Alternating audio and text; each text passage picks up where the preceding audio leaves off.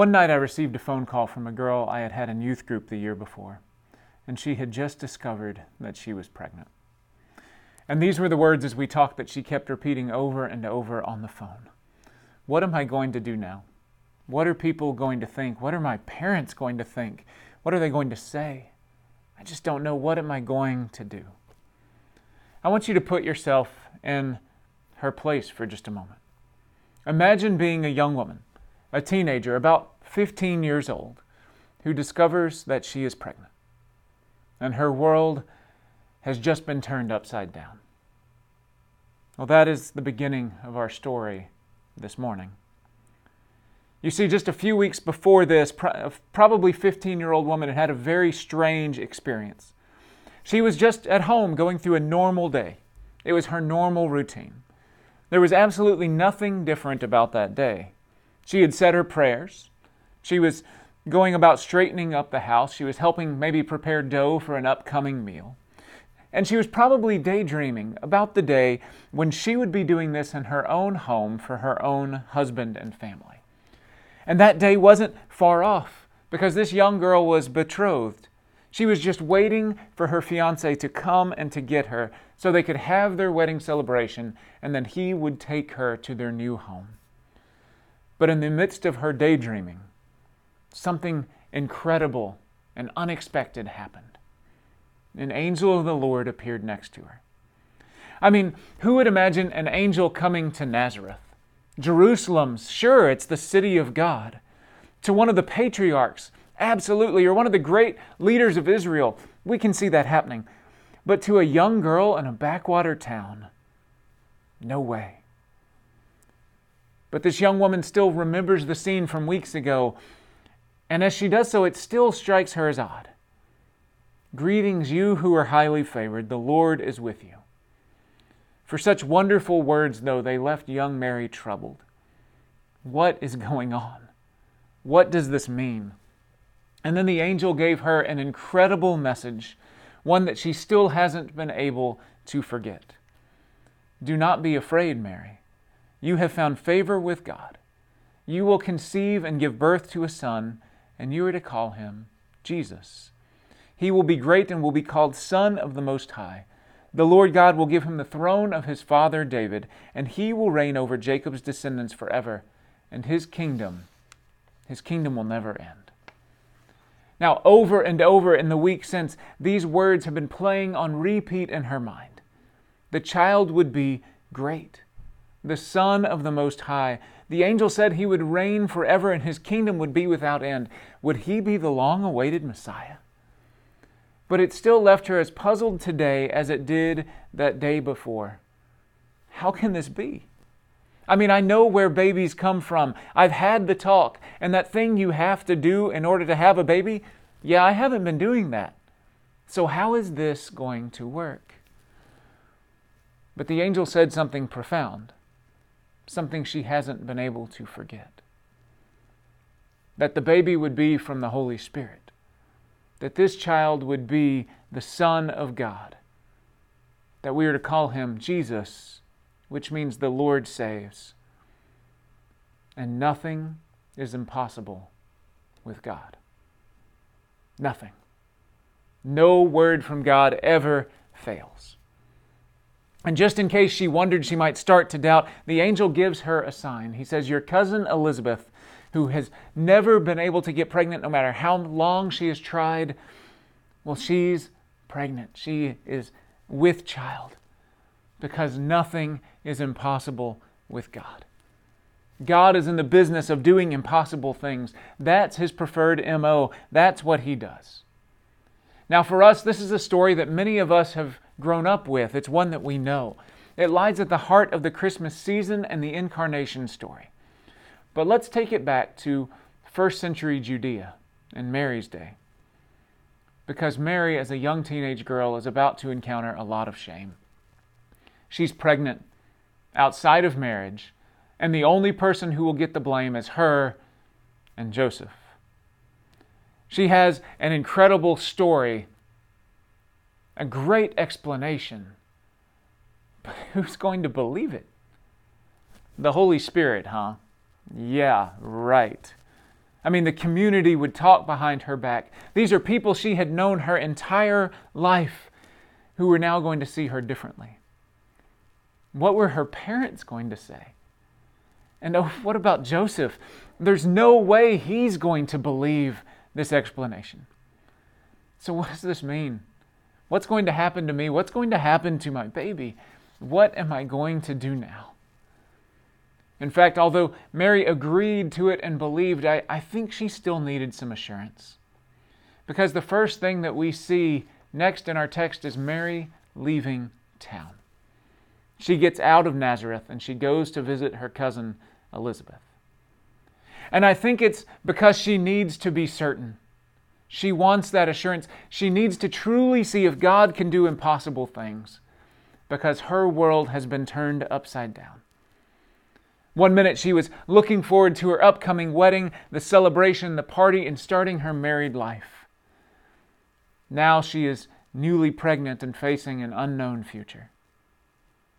And so she goes to the only person she thinks might understand, the person who might give her some comfort, the person who she hopes will know what it is that she's going through. And I can't imagine what she's feeling as she travels all the way to Elizabeth and Zechariah's house. And as Mary walks in the door, Elizabeth stands up to greet her and she sees her pregnant belly. But before Mary can get any words out, filled with the Holy Spirit, Elizabeth pronounces a blessing upon her. She says, "Blessed are you among women, and blessed is the child you will bear. Why am I so favored that the mother of my Lord should come to me? As soon as the sound of your greeting reached my ears, the baby in my womb leapt for joy. Blessed is the one who has believed the Lord would fulfill his promises to her." And I imagine the tears welling up in Mary's eyes. Tears of joy at seeing Elizabeth's growing belly. Tears of relief knowing that God has done an incredible, miraculous thing for her cousin and for her. Tears at the words of this blessing that have been pronounced. And tears, well, simply because this moment is just overwhelming. And in this moment of joy, Mary does what comes naturally to her, but might seem so odd to us. Mary sings a song.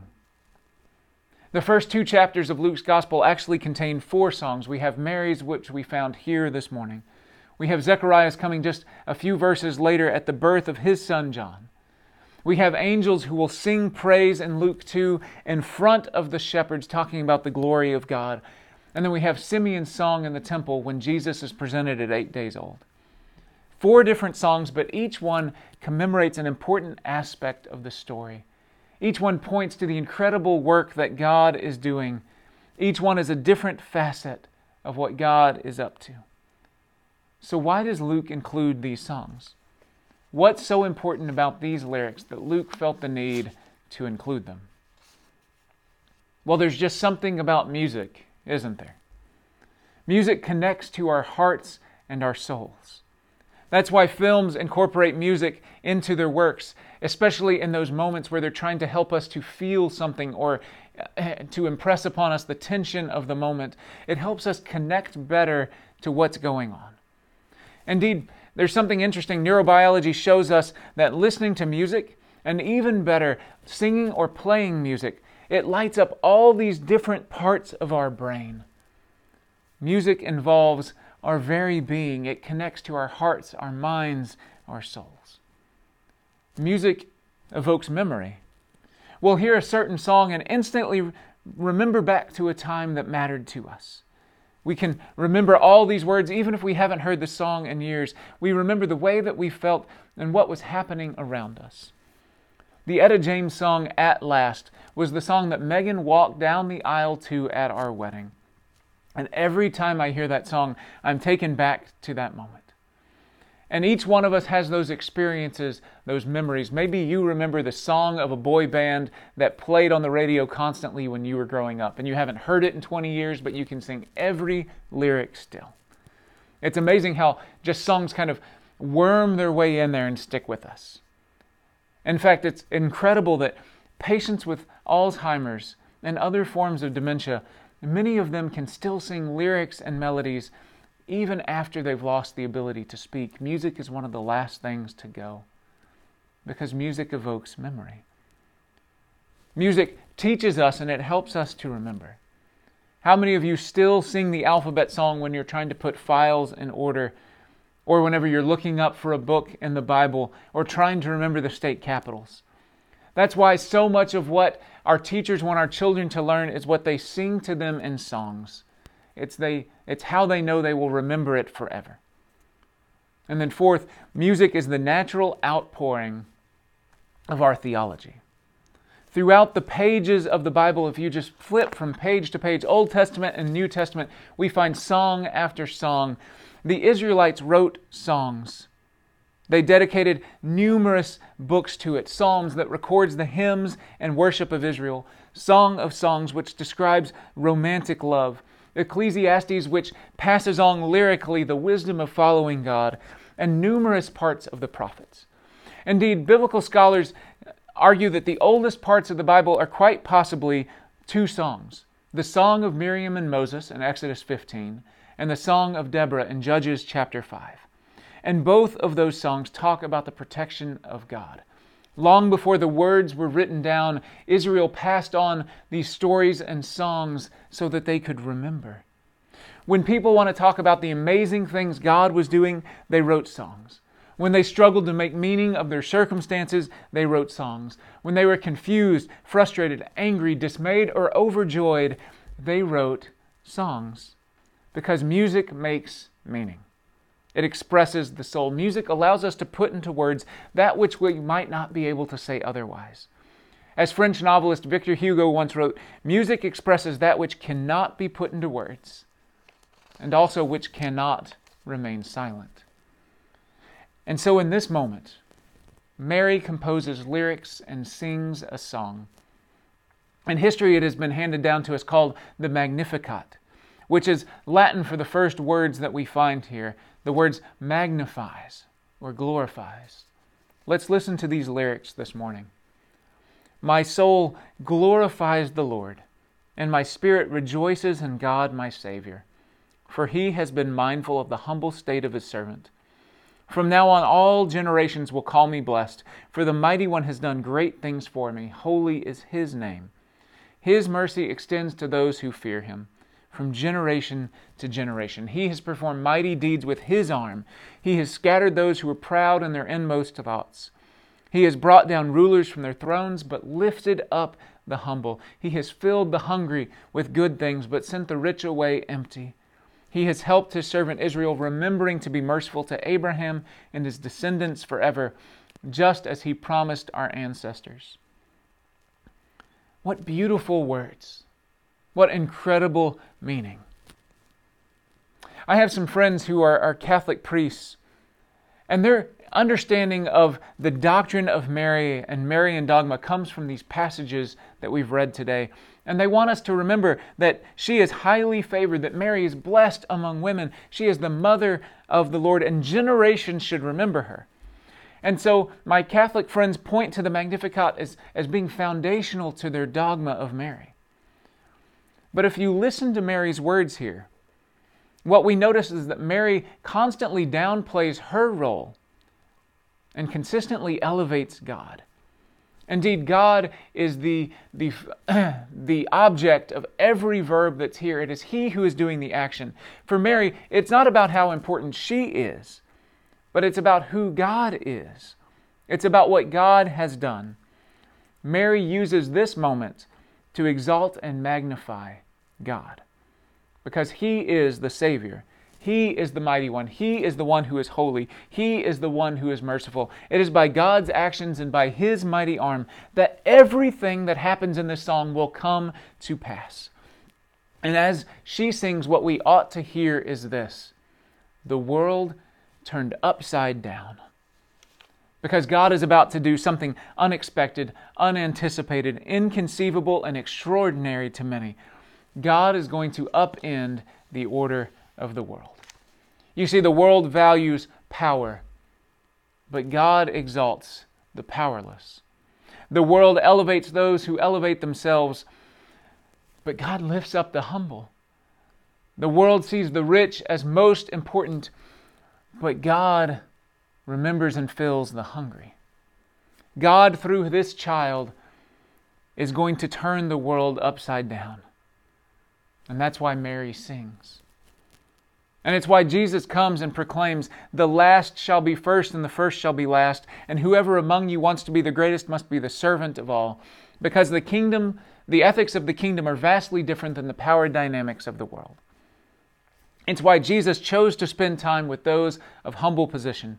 The lame, the sick, the blind, the possessed, the depressed, the down and out, the outcast, the aliens and lepers and tax collectors and sinners and those who were looked down upon, because they were the ones who recognized their need for a Savior.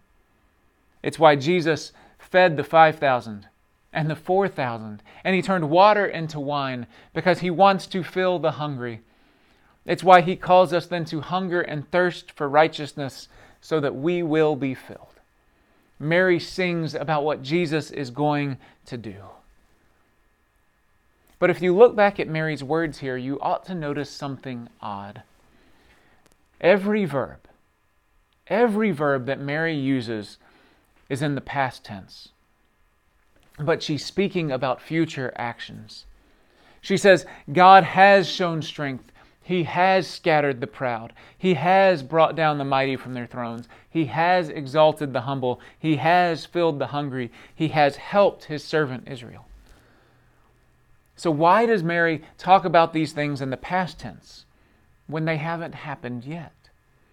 I mean, sure, they happened in the past in the time of the prophets and others, but Mary is singing about the future. Well, scholars often call this the prophetic past. When people talk about what God is going to do in the past tense to show that the certainty of these actions. It's the irrevocable outcome that God is going to bring about. They talk as if it has already happened because it is so certain. It's like it's already taken place. God is going to do this, so we can just say He has already done it. And through her song, Mary reminds us that God does great things for His people. He provides for them. He takes care of them. He tends to their needs. And God is going to do all of this through the birth of His Son into the world. If I were going to write the story about God taking on flesh, well, I would choose to write it in a very different way. You see, I would have the King of Kings born into a royal family. I would place Him in a position of power and honor. I would give this child every single advantage in life. He would want for nothing. If the Bible were my story, Jesus would have been born into a lifestyle that groomed Him for kingship. They would have pointed to His position and authority so that no one could ever doubt it. But God chose for Jesus to be born in a humble, even scandalous way.